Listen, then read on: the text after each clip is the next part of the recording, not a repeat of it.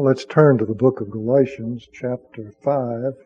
I'll begin reading with verse 16. I say then, walk in the Spirit, and you shall not fulfill the lust of the flesh. For the flesh lusts against the Spirit, and the Spirit against the flesh, and these are contrary one to another, so that you do not do the things that you wish. But if you are led by the Spirit, you are not under the law. Now the works of the flesh are evident, which are adultery, fornication, uncleanness, lewdness, idolatry, sorcery, hatred, contentions, jealousies, outbursts of wrath, selfish ambitions, dissensions, heresies, envy, murders, drunkenness, revelries, and the like, of which I tell you beforehand, just as I also told you in time past, that those who practice such things will not inherit the kingdom of God. But the fruit of the Spirit is love, joy, peace, long-suffering, kindness, goodness, faithfulness, gentleness, self-control. Against such there is no law. And those who are Christ's have crucified the flesh with its passions and desires. If we live in the Spirit, let us also walk in the Spirit. Let us not become conceited, provoking one another, envying one another. Now, this evening we're going to be talking about the fruit of the Spirit that is stated here to be peace. And perhaps if we get through that quickly enough, we'll also go on to long-suffering and kindness. The process of talking about these fruits of the Spirit, I think, is a very beneficial process. It's something that calls our attention to some very good things, just as our attention was called to some very evil things that we as Christians are to avoid when we talked about the works of the flesh. And as we talk about this term peace, we're going to be looking up various passages of Scripture. And the reason for looking up and reading examples of how the word is used, in this case the word peace, is twofold.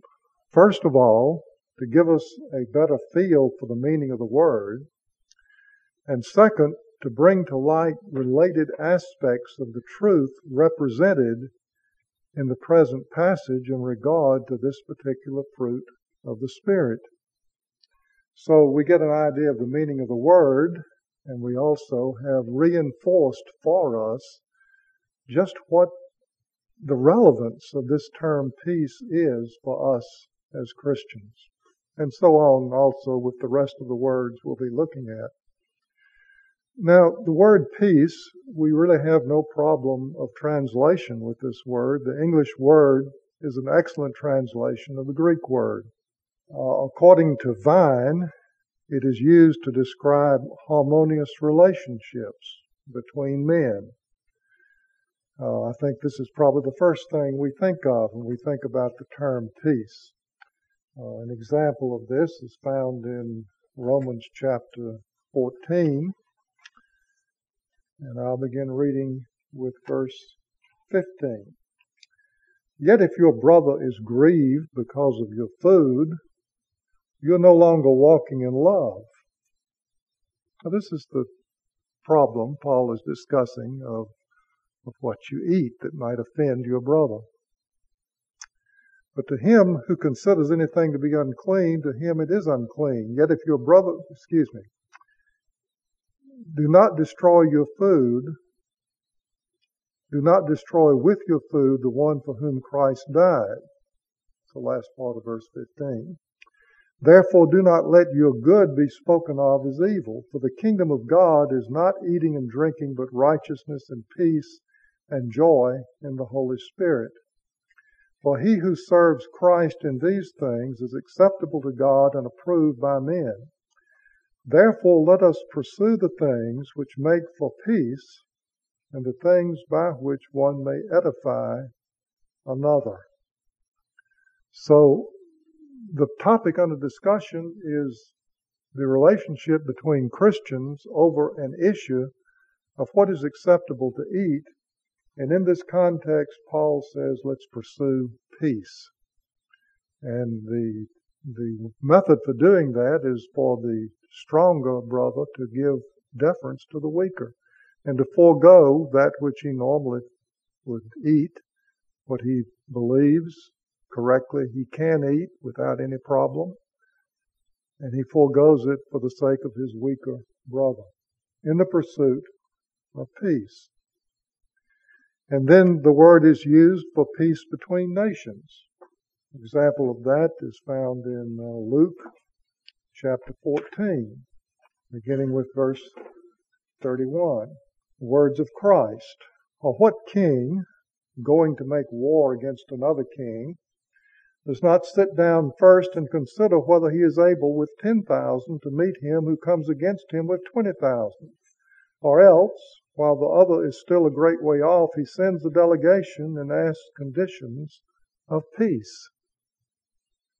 So it's a word that is used to describe peaceful relationship between nations.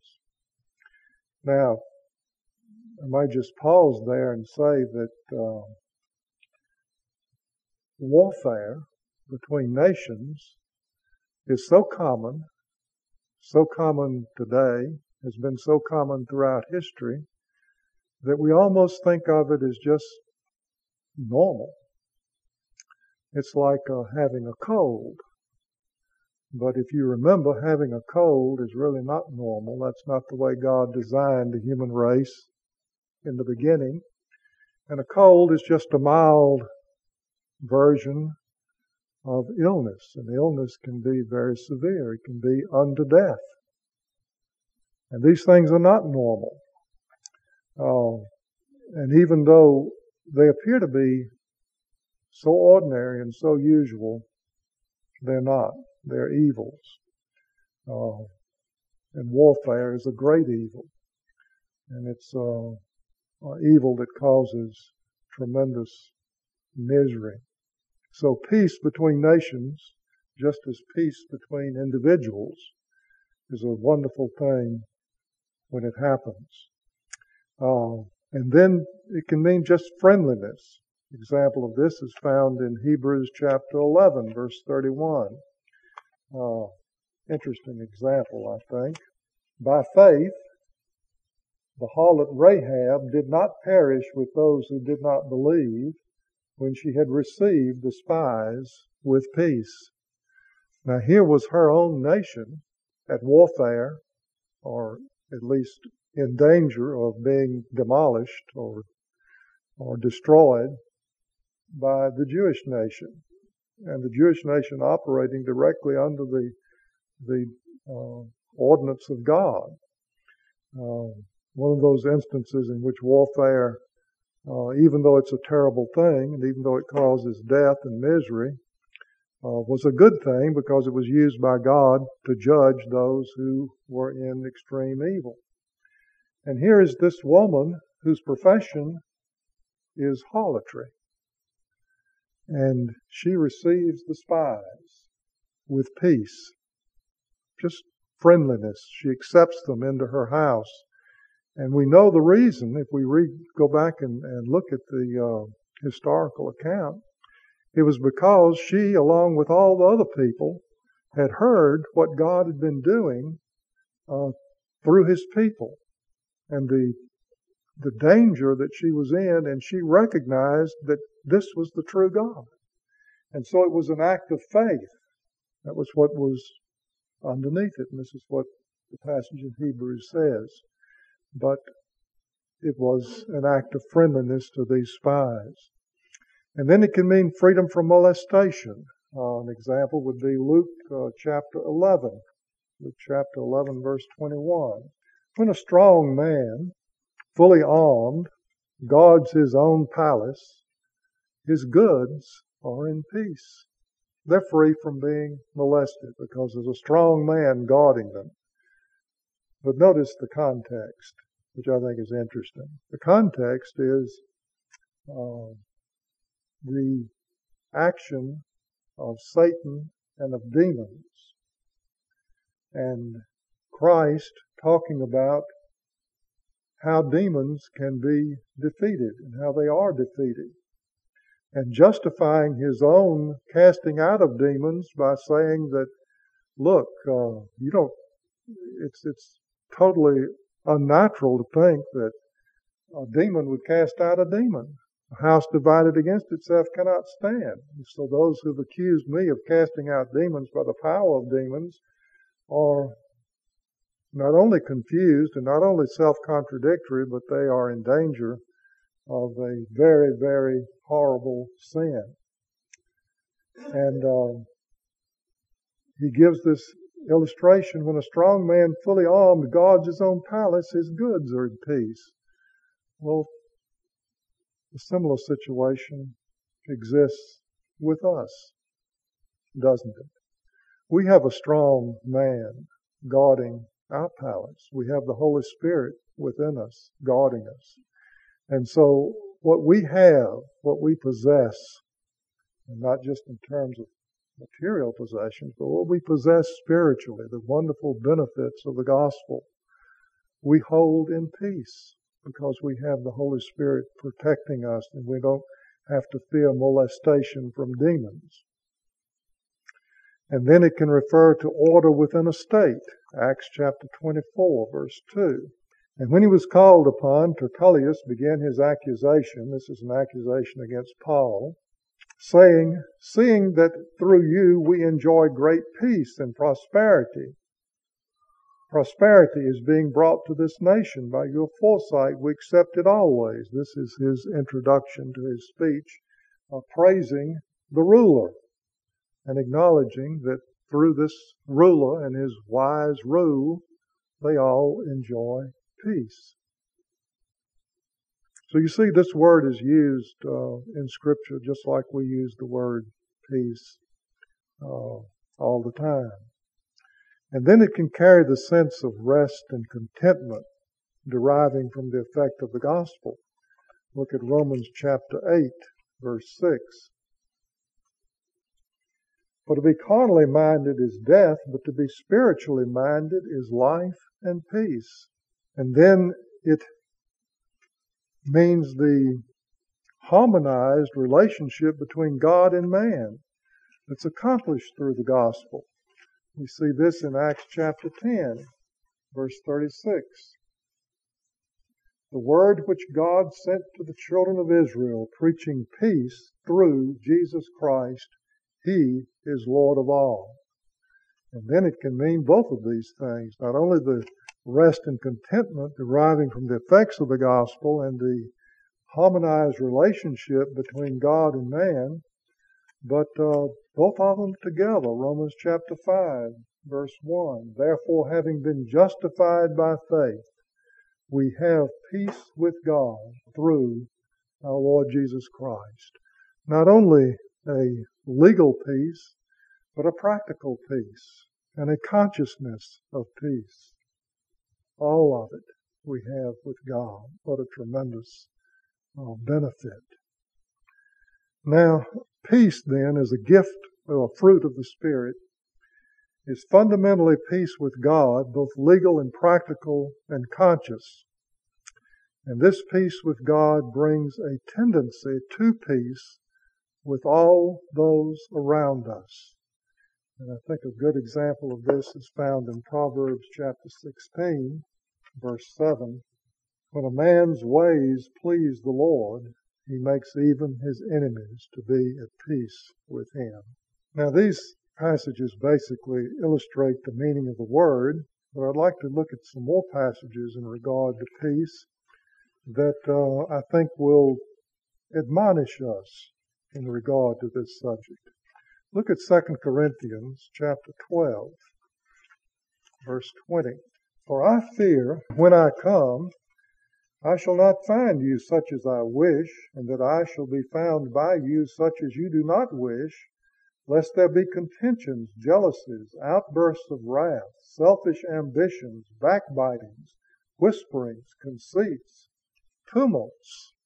This is what Paul feared he would find among the Christians when he got to Corinth. And then compare this with chapter 13, verse 11. Finally, brethren, farewell. Become complete. Be of good comfort. Be of one mind. Live in peace. And the God of love and peace will be with you.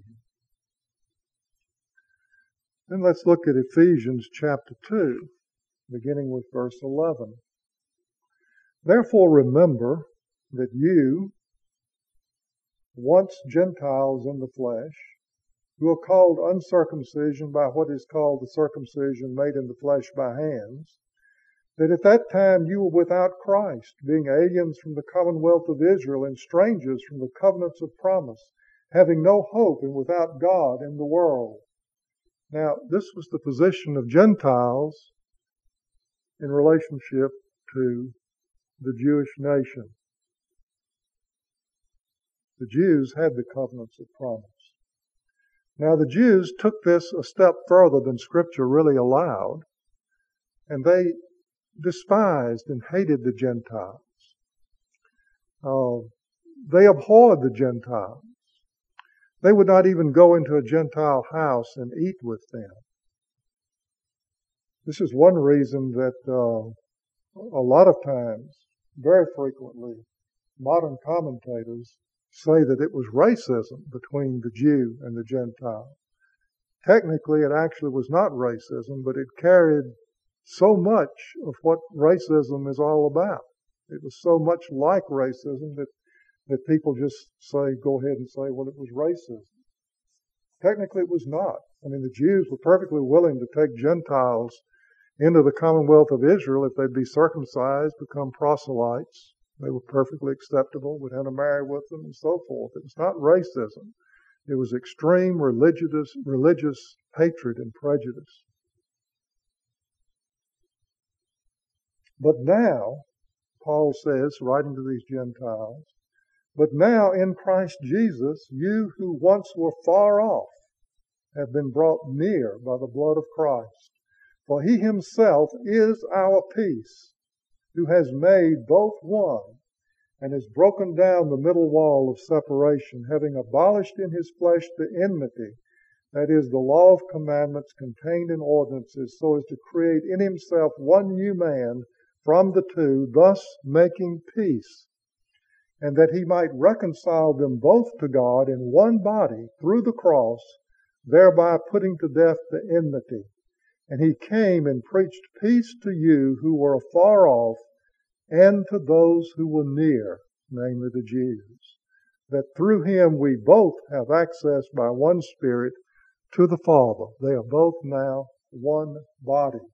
Now, this is a tremendous thing, historical. I mean, in the context, Paul was a part of that system. He lived in that system. He was a Pharisee of the Pharisees. He participated in that hatred of the Gentiles. And think of how it must have seemed to him to be liberated from that and to see the wall of partition broken down and to see Jew and Gentile together in one body because of what Christ had accomplished. Now, this is a tremendous statement of God's peace. And then go on to chapter 4, verse 1. I, therefore, the prisoner of the Lord, beseech you to walk worthy of the calling with which you were called, with all lowliness and gentleness, with long suffering, bearing with one another in love, endeavoring to keep the unity of the Spirit in the bond of peace. And then chapter 6, verse 11. I think it's kind of ironical that this whole passage is about armor for warfare. It's interesting. Finally, my brethren, be strong in the Lord and in the power of his might. Put on the whole armor of God, that you may be able to stand against the wiles of the devil. But it's not armor for the purpose of fighting a fleshly fight against our neighbor or another nation. It's armor for the purpose of fighting a fight against Satan and his demons. For we do not wrestle against flesh and blood, but against principalities, against powers, against the rulers of the darkness of this age, against spiritual hosts of wickedness in the heavenly places.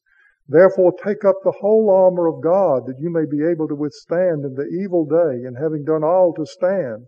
Stand therefore, having girded your waist with truth, having put on the breastplate of righteousness, and having shod your feet with the preparation of the gospel of peace.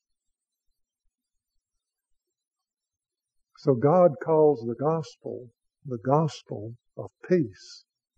What a tremendous thing this thing peace is. And then turn over to Philippians, just a page or two in your Bibles. Philippians chapter 4, verse 6. Be anxious for nothing, but in everything by prayer and supplication with thanksgiving let your requests be made known to God. And the peace of God, which surpasses all understanding, will guard your hearts and minds through Christ Jesus. So it's not just a legal peace, although that legal peace is foundational and wonderful. If it were not for the legal peace between us and God, because we are justified through the blood of Christ, then none of the other would ever come about. But it's not just a legal peace, but it carries through into a peace that we're conscious of, a peace that passes all understanding. And then verse 8, finally, brethren, whatever things are true, whatever things are noble, whatever things are just, whatever things are pure, whatever things are lovely, whatever things are of good report, if there is any virtue, if there is anything praiseworthy, meditate on these things. These are the things that accompany peace. And then the next book, Colossians chapter 1, beginning with verse 19. For it pleased the Father that in him all the fullness should dwell, and by him to reconcile all things to himself, by him whether things on earth or things in heaven, having made peace through the blood of his cross. And you who once were alienated and enemies in your mind by wicked works, yet now he has reconciled in the body of his flesh through that death, to present you holy and blameless and above reproach in his sight, if indeed you continue in the faith, grounded and steadfast, and are not moved away from the hope of the gospel which you heard, which was preached to every creature under heaven, of which I, Paul, became a minister. And then look at chapter 3, verse 12. Therefore as the elect of God, holy and beloved, put on tender mercies, kindness, humility, meekness, long-suffering, bearing with one another, and forgiving one another, if anyone has a complaint against another, even as Christ forgave you, so also must you do. But above all these things put on love, which is the bond of perfection, and let the peace of God rule in your hearts, to which also you were called in one body, and be thankful. So we were called to the peace of God. And then 2 Thessalonians chapter 3, verse 16. Now may the Lord of peace himself give you peace always in every way. The Lord be with you all. And then Hebrews chapter 12, verse 14. Pursue peace with all people and holiness, without which no one will see the Lord, looking carefully, lest anyone fall short of the grace of God, lest any root of bitterness springing up cause trouble, and by this many become defiled. Now, bitterness is bitterness against people that have done you wrong. And Paul says, pursue peace with all. And then our last reference, 1 Peter chapter 3, verse 8. Finally, all of you be of one mind, having compassion for one another. Love as brothers, be tender-hearted, be courteous, not returning evil for evil or reviling for reviling, but on the contrary, blessing, knowing that you were called to this, that you may inherit a blessing. For He who would love life and see good days, let him refrain his tongue from evil and his lips from speaking deceit. Let him turn away from evil and do good. Let him seek peace and pursue it. For the eyes of the Lord are on the righteous, and his ears are open to their prayers, but the face of the Lord is against those who do evil. So we are to seek peace and pursue it always as believers in our relationship with each other, in our relationship with the world.